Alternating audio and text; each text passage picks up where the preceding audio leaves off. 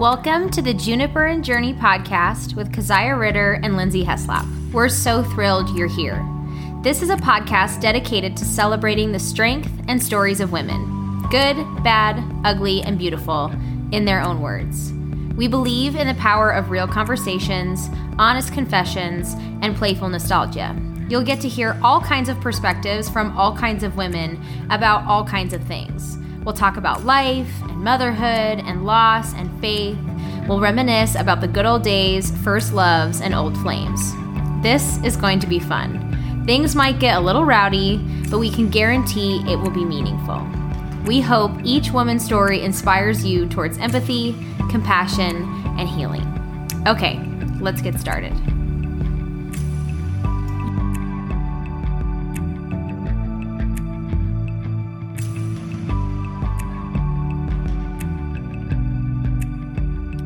All right, so today we are hanging out with my friend Shannon. One of my best friends, Caitlin, actually lived in Shannon's basement for a while. 5 years. Yeah, Caitlin lived there for a while. So she was like, you know, our big sister. Oh, I love that. And it was so much fun. Like, thanks for putting up with us all those years. Fun. If I think about it, I'm like, oh my gosh, you poor thing. We just like invaded your house too. I have this, so welcome, Shannon. I'm glad you're here. Me. I have a few memories at your house, but one of them is so funny to me. So this one morning, I don't know if we spent the night or if we just came over in the morning, but we all made smoothies. Wendy and Caitlin and I made smoothies. And then it must have been like a Saturday morning. So we were like, we're going to go and check out different garage sales in the neighborhood. So we went down the street. We were on your street and went to this garage sale, peak hour, right? Saturday morning, Erie garage sale. Bright and early. We have our smoothies. We're ready to go. We go to this garage sale. Their driveway's kind of sloped, right? And it's full of all this good stuff. We're at the top of the driveway, close to the garage, and I set down my smoothie to look through something, like look through a box of something or whatever. And I somehow knock that smoothie over. And so picture this smoothie, like all bright over. Purple smoothie running slowly down their driveway. With all of their belongings. Yes, with all these people. And think of trying to like scoop smoothie off of cement. Nope. It's not a thing. And I was mortified and was like, but there was nothing I could do. Like, it was just clean up an aisle. Yeah, smoothie everywhere. And we were just like, bye. You just left? Yes. Oh my God. I just like got my cup and like tried to scoop some of it in the cup. But it was already running down the driveway. And it was just like this big purple smoothie mess right in the middle of their garage sale. And I was like, so embarrassed. Yeah, it's hilarious. But so I'm glad you moved out of that neighborhood. If they knew I was associated with you, I ruined their whole day. I'm pretty sure. Anyway, it's pretty funny. So Shannon, you can give us a brief little intro. Married, sure. Kiddos, we want to know. Yeah. All right. Married 16 years this month. No, last month. Congratulations. Thanks. Yeah. Feel old. Turned 40 this year. It's a good one. Happy birthday. Thanks. I have an almost 12-year-old daughter and a 9-year-old son. Yeah. Yeah. They're the best. That's really fun. And what do you do for work? I am a middle school special ed para. So I help the kiddos who are struggling with their math work usually, which is a little hard because I struggle with math myself. Yeah. So we keep it fun. No, that's awesome. So something that we are asking everyone that's joining us for the podcast, we have a couple of questions that we're asking everyone. So that first question is, what gets you out of bed in the morning? My kids. Literally, they're like, get me out of bed. Like pulling on Come on, Mom. Sheets. It doesn't stop, apparently. Maybe when they're teenagers. No, but seriously, I would say my kids. They are such a joy. As challenging as being a mom can be, it is also my greatest joy. And that is my kids and coffee. So it gets me out of bed. It's a good combo. So the kind of, opposite or the other side of that coin, I guess, the last question is, what keeps you up at night? That is a great question. Conflict. I think mostly conflict with friends. Am I doing this whole parenting thing right? Am I completely messing up my kids? I think those would probably be the two big things that have weighed most heavily on if I can sleep. So yeah, it's all worth it, but it's hard. Yeah. Being a mama is no joke. Well, you're a good mama. Thanks. Yeah. So I want to talk about something coming up here soon. Is the 4-year anniversary of probably the scariest, worst day of your life. 100%. Yeah. Is that right? Yeah. So I want to talk about that day. Sure. Can you tell us, let's start at leading up to that day. Sure. Yeah, it'll be 4 years, November 17th. I was, let's see, Liam was in half-day kindergarten. Haley was in 2nd grade. And at that point, life looked like, I was a stay-at-home mom, dropping my kids off at school, usually run to the rec center, have a quick workout, drink some coffee, and half-day kinder, it's like 3 hours. It's not a lot right. of time. So pick Liam up. We'd go run errands, watch some cartoons. I love to take a nap, so I would take a nap. He'd watch cartoons. Love it. And making dinner, that was it was pretty routine. And go pick up Haley from school. We go to dance lessons. Liam had soccer. Doing all the, basic stay-at-home mom errands and chores and keeping life running in our household. Okay, so tell us about that day. Sure. So it was a regular day. Went to school, dropped the kiddos off. I remember going into the front office and talking to the secretary or the front desk lady and asking her, some question about Liam or, paperwork or something. And we were just chatting and giggling and stuff, and left her and ran over across the street to the rec center. And I actually was on the phone. I was talking to my twin brother on the phone and just catching up on life. And he's telling me about his girlfriend, and I am walking the track at the rec center. It's upstairs. So I'm walking the track upstairs, and I just totally started making fun of myself. I'm like, Patrick, I am short of breath. I'm so out of shape. And it finally got to the point where I was like, okay, I should probably get off. I'm just so out of shape. I can't talk and walk at the same time. And he made fun of me for sure. And I'm thinking all right, well, I'll just, I'll grab a bar, eat something. Maybe I'm having low blood sugar. So I did that, and I walked downstairs to the lower part of the rec center and just hopped on one of the stationary bikes, because that was kind of my thing. I like to sit on the stationary bike and watch Friends. Yes. Doesn't really get a whole lot better than that. So not hardcore over here. So I get on the bike for about 10 minutes, and I'm, letting the bar try and bring my blood sugar back to a normal place, and nothing's happening. I'm starting to get pretty disoriented. The best way I can describe it is shaky, like you have low blood sugar, but also just not even brain fog, just really disoriented. So I remember getting off of the bike. I even made sure to wipe it down, just very did all of, right? just trying to remember, what do I do again? Right. And I go and I sit on the wall over by the racquetball courts and just lean against the wall and take a minute and kind of figure out what's going on. And then I notice that I'm starting to have pain in my left jaw, and then starting to have more pain coming down my left arm. So I immediately call my husband, Jason, here's what's going on. And his immediate reaction is, you need to call 911. And I was like, Heck no. Right? No. I would not be doing that. No medical drama. Thank you very much. I'm not getting in an ambulance. No, exactly. So I was like, babe, I'll just call Heidi. Our friend Heidi happened to be upstairs at the rec center, and she's a cardiac nurse. So I call Heidi, and I'm like, hey, can you come downstairs real quick? So she runs down the stairs, and she sits with me, and so she's listening to my symptoms, and it's progressing at this point. And she was like, okay, yeah, I'm going to take you to the emergency room. So I call a friend and have her ask if she can please go pick up Liam because it's almost time for kindergarten pickup. And I get up to start walking towards the front of the rec center and quickly realize that that's not going to happen.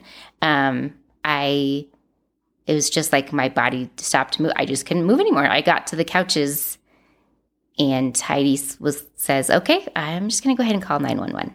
And I was like, oh, please don't call 911. I was like, if you call them, at least tell them to meet us outside on the front curb. So you still were thinking, I'm fine. Right. This is fine. Lightheaded, yeah. But still you weren't able to really walk out the door. No, and I was very disoriented. Apparently I kept repeating myself a lot, and the left jaw pain and the left arm pain were starting to get pretty intense.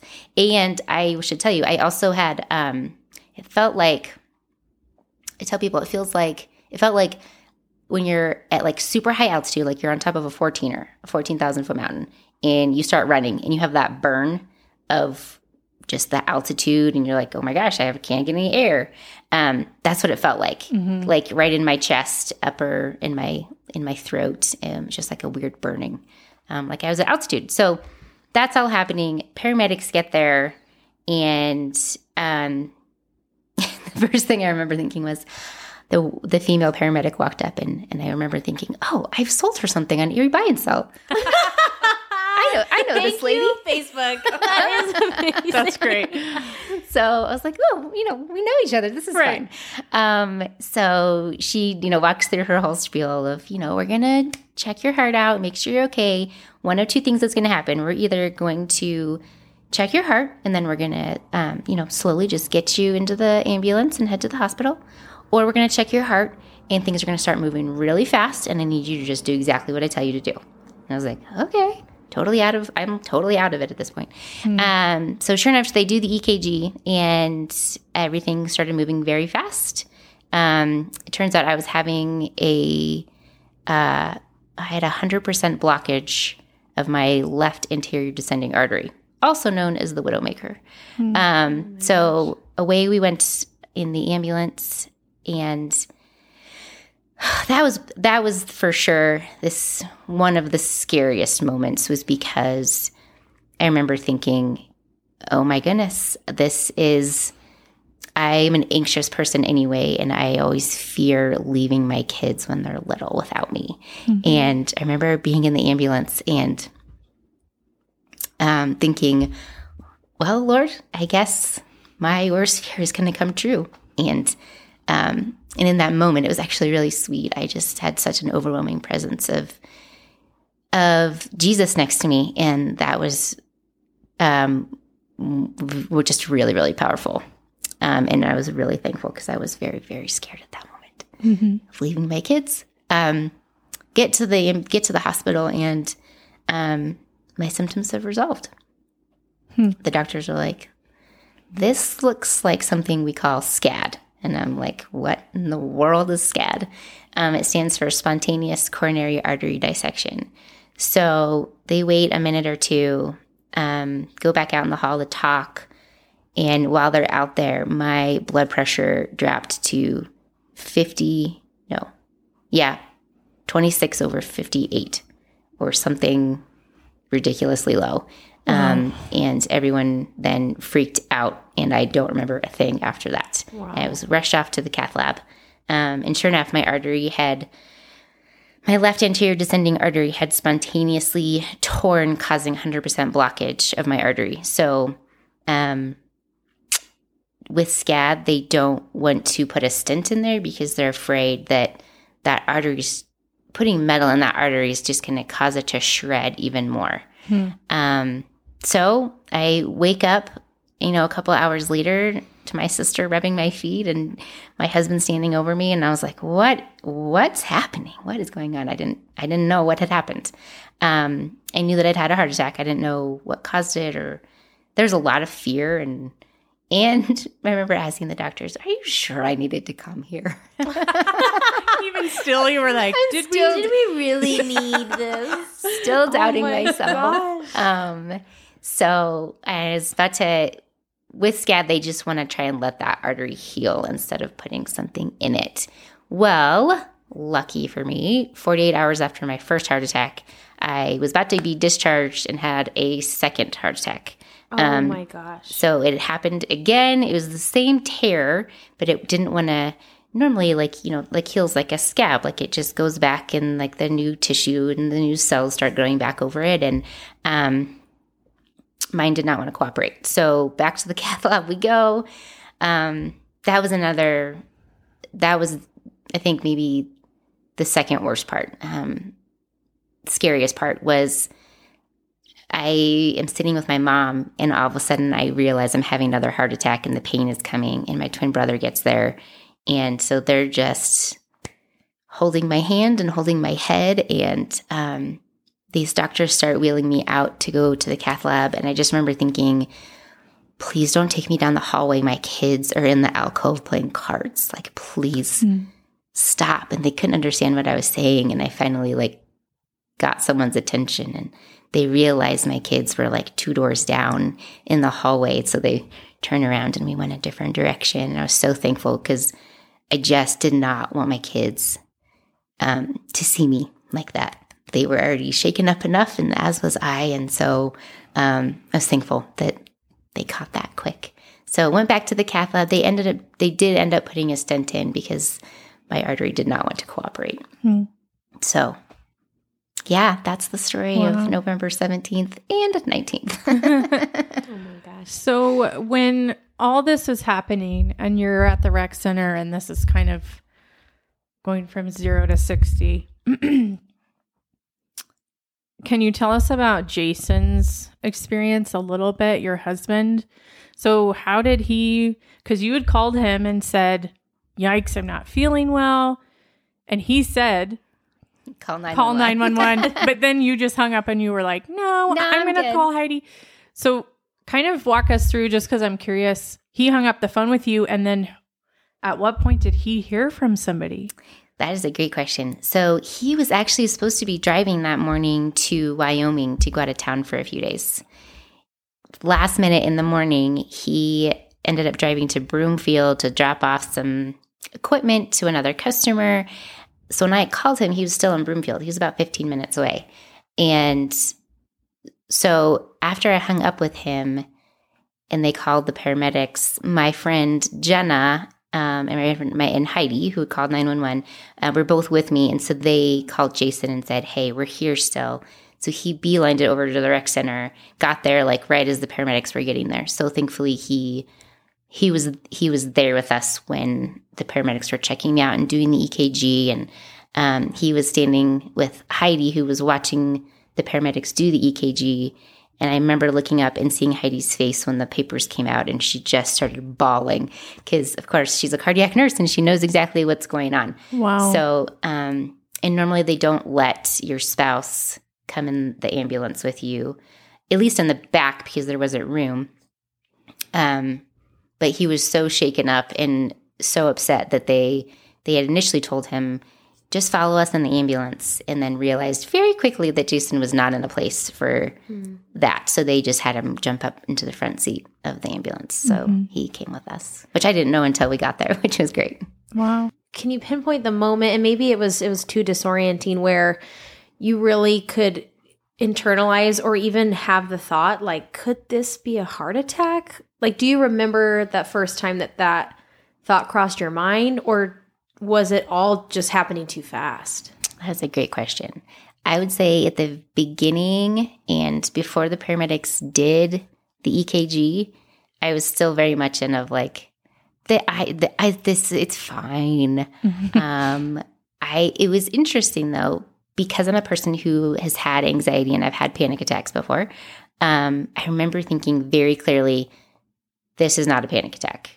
Oh, interesting. But I was very calm and was like, no, I know this isn't a panic attack. Whereas, so many times women don't take themselves seriously because they think, oh, it's just an anxiety attack, or it's, the symptoms are very similar. The point that I realized things that I needed to stop making jokes.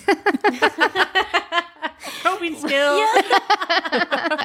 I have that one too. Yep. Paramedics are like, no. This is serious. Shannon, look at me. Yes. The moment I realized was when Megan, the paramedic, had told me, hey, things are going to start moving really fast if this is serious. And once they were not kidding, things moved very fast. Okay. And that's when that fear set in and the realization that something big was going on. And I think being in the ambulance, they're giving me, they've got an IV in me already. They're giving me a ton of medication. That was the moment of fear when I realized, oh, this is not good. And this is my worst nightmare coming to fruition. Right. So you mentioned in that moment being in the ambulance and feeling like I'm living my nightmare. You had already had faith at this point. You mentioned, Lord, was that a new prayer, or you I guess, I mean, in crisis, it feels like that's our cry is God, help. Yeah. But did you already have faith, or is that something that's kind of sparked because you were in this moment of just total paralyzing fear? Yeah. No, I've been walking in my faith for several years at that point. Looking back on it, it continues to be so sweet because I was in a phase of life where we have little young kids. I'm not feeding my faith. I'm not really praying. I'm not really reading scripture. Do I still love Jesus? Absolutely. Mm-hmm. I just wasn't doing, the Christian things that I used to do, quiet times, all these things. And I remember looking back on that moment and being so thankful for the sweetness of Jesus. And even like in my moment of crisis, he was like, it's okay. I'm right here. I've not gone anywhere. Mm-hmm. And that he was like, I know this is your greatest fear and I'm with you. And just made it so abundantly clear. I remember thinking and feeling so grateful, not only for his comfort in that moment, but also going, I am not like your good quiet time Christian who's reading my scripture all the time and praying all the time. And yet he was like, that doesn't matter. I just love you. I just love you because you're mine. Yeah. So. Yeah. I don't know if I can ask this without crying. I'm curious. So Jason is riding in the ambulance with you. You get to the hospital. I'm curious. So it's emotional to hear you talk about that moment when you're anticipating your kids seeing you. Mm-hmm. And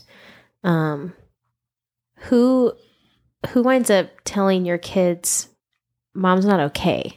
Is from what I can remember, Jason had ended up calling the school and talking to the front desk lady who I, an hour before had been joking with, and said, Shannon's had a heart attack. And she says, no, she didn't. I was just with her.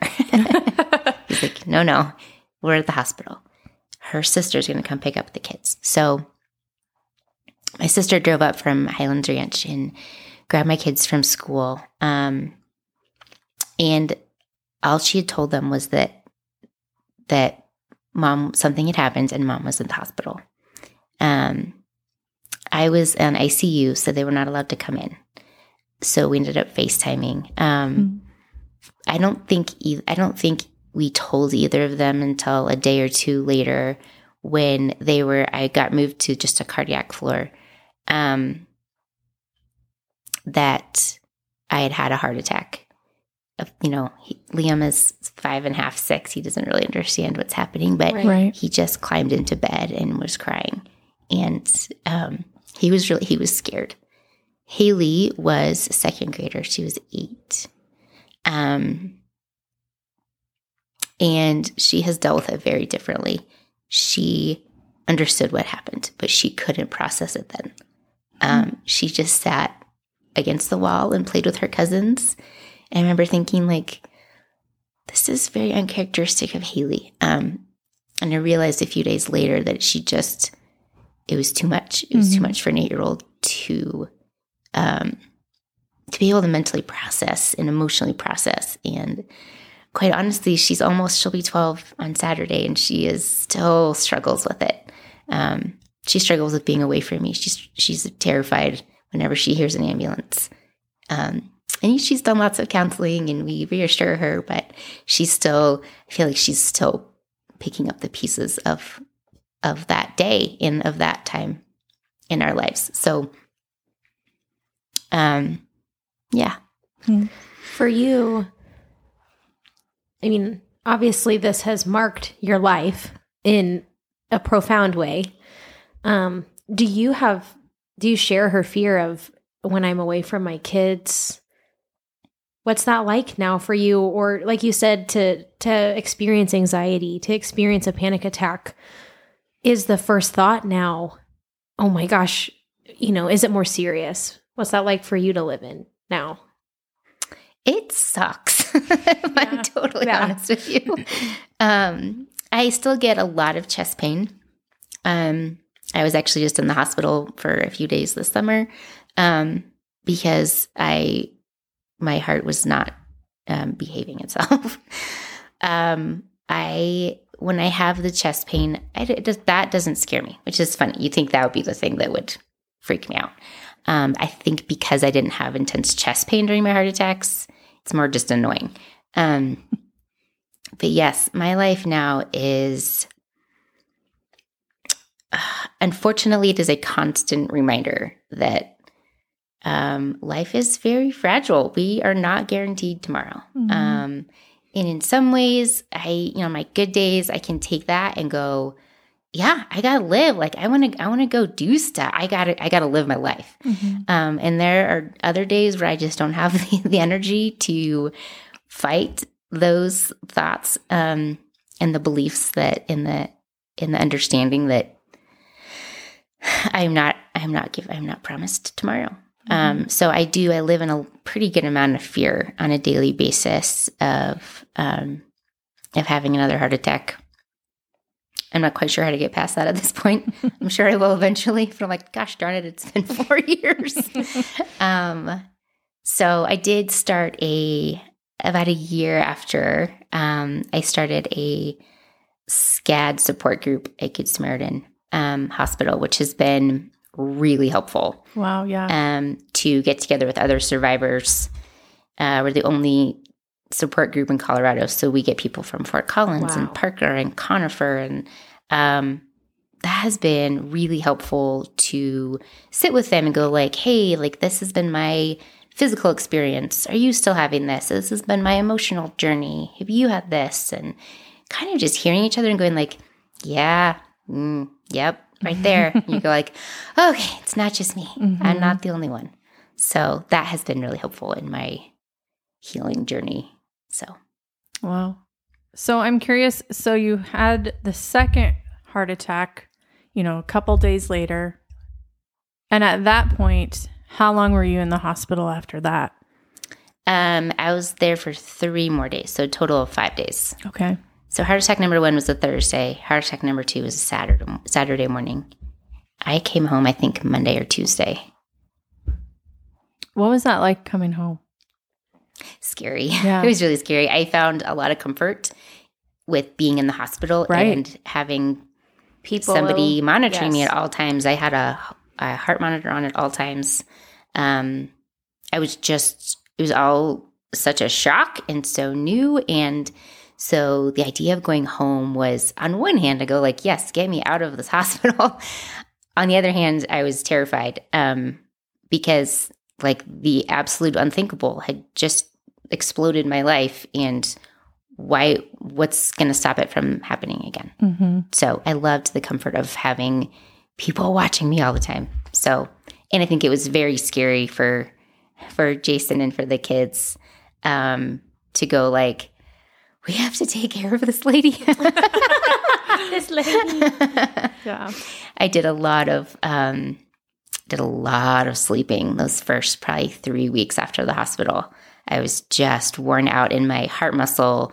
The lower right side of my heart had been damaged to the point that it was no longer moving. So I had some pretty decent heart damage. Well, and I would think too, there's an element, because I remember when I found out that this happened in those days. And I remember going, wait, a heart attack? Shannon is a young, healthy young woman. How would she have a heart attack? So talk to me a little bit about SCAD and what that is, how it's different than, heart disease or anything like that. Just because I'm curious how it's different. Yeah. Yeah, it is very different. Thank you for asking that, actually. So heart disease, when you hear about a heart attack, normally heart disease, it's from a buildup of plaque in your arteries, atherosclerosis. It's from high blood pressure. It's from, poor diet, obesity, all the things you would mostly think of when you think heart attack. Right. A SCAD heart attack is the average age is 42-year-old. 98% of the cases are women. So it's typically 42-year-old healthy females who work out, eat super healthy, are athletic, take really good care of their bodies. Well, yeah, you were literally at the rec center. At the rec center. Yes. You're not. Which was part of your normal routine. This wasn't no wonder you're sitting there going, I'm fine. Guys, I need a granola bar. Right. Oh, I joke with people all the time. I'm like, well, shoot, if I was going to have a heart attack anyway, I should have been eating cheeseburgers this whole time. Gosh. So, so they think there is, I'm part of the Mayo Clinic SCAD study group. They're studying us, which is great. They're trying, because they don't know. Nobody knows what particularly causes SCAD. They believe that in the, about 2% of cases that are men, it's from doing super intense exercise like CrossFit, but even more intense CrossFit than you would normally think of. Mm-hmm. And they're causing their arteries to tear. For someone like me, they are thinking, and for females in general, they're thinking it's more hormone related. So a lot of times they see cases in women who are postpartum. So the first 6 weeks after having a baby, SCAD is a thing, which of course, I had no idea any of this. I didn't even know this SCAD existed. Yeah, I didn't either till this happened. Yes. With you. Yeah.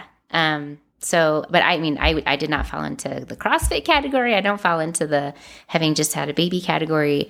So they think that there's something that goes on with hormone fluctuations with women this age, and they're doing a lot of research. Wow. So, yeah.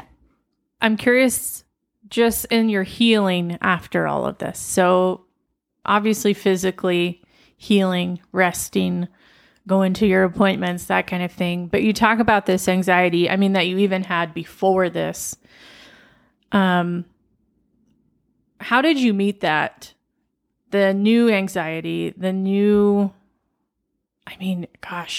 just being terrified of daily life in a way and being betrayed by your own body. So emotionally, I want to know the bad part of that too.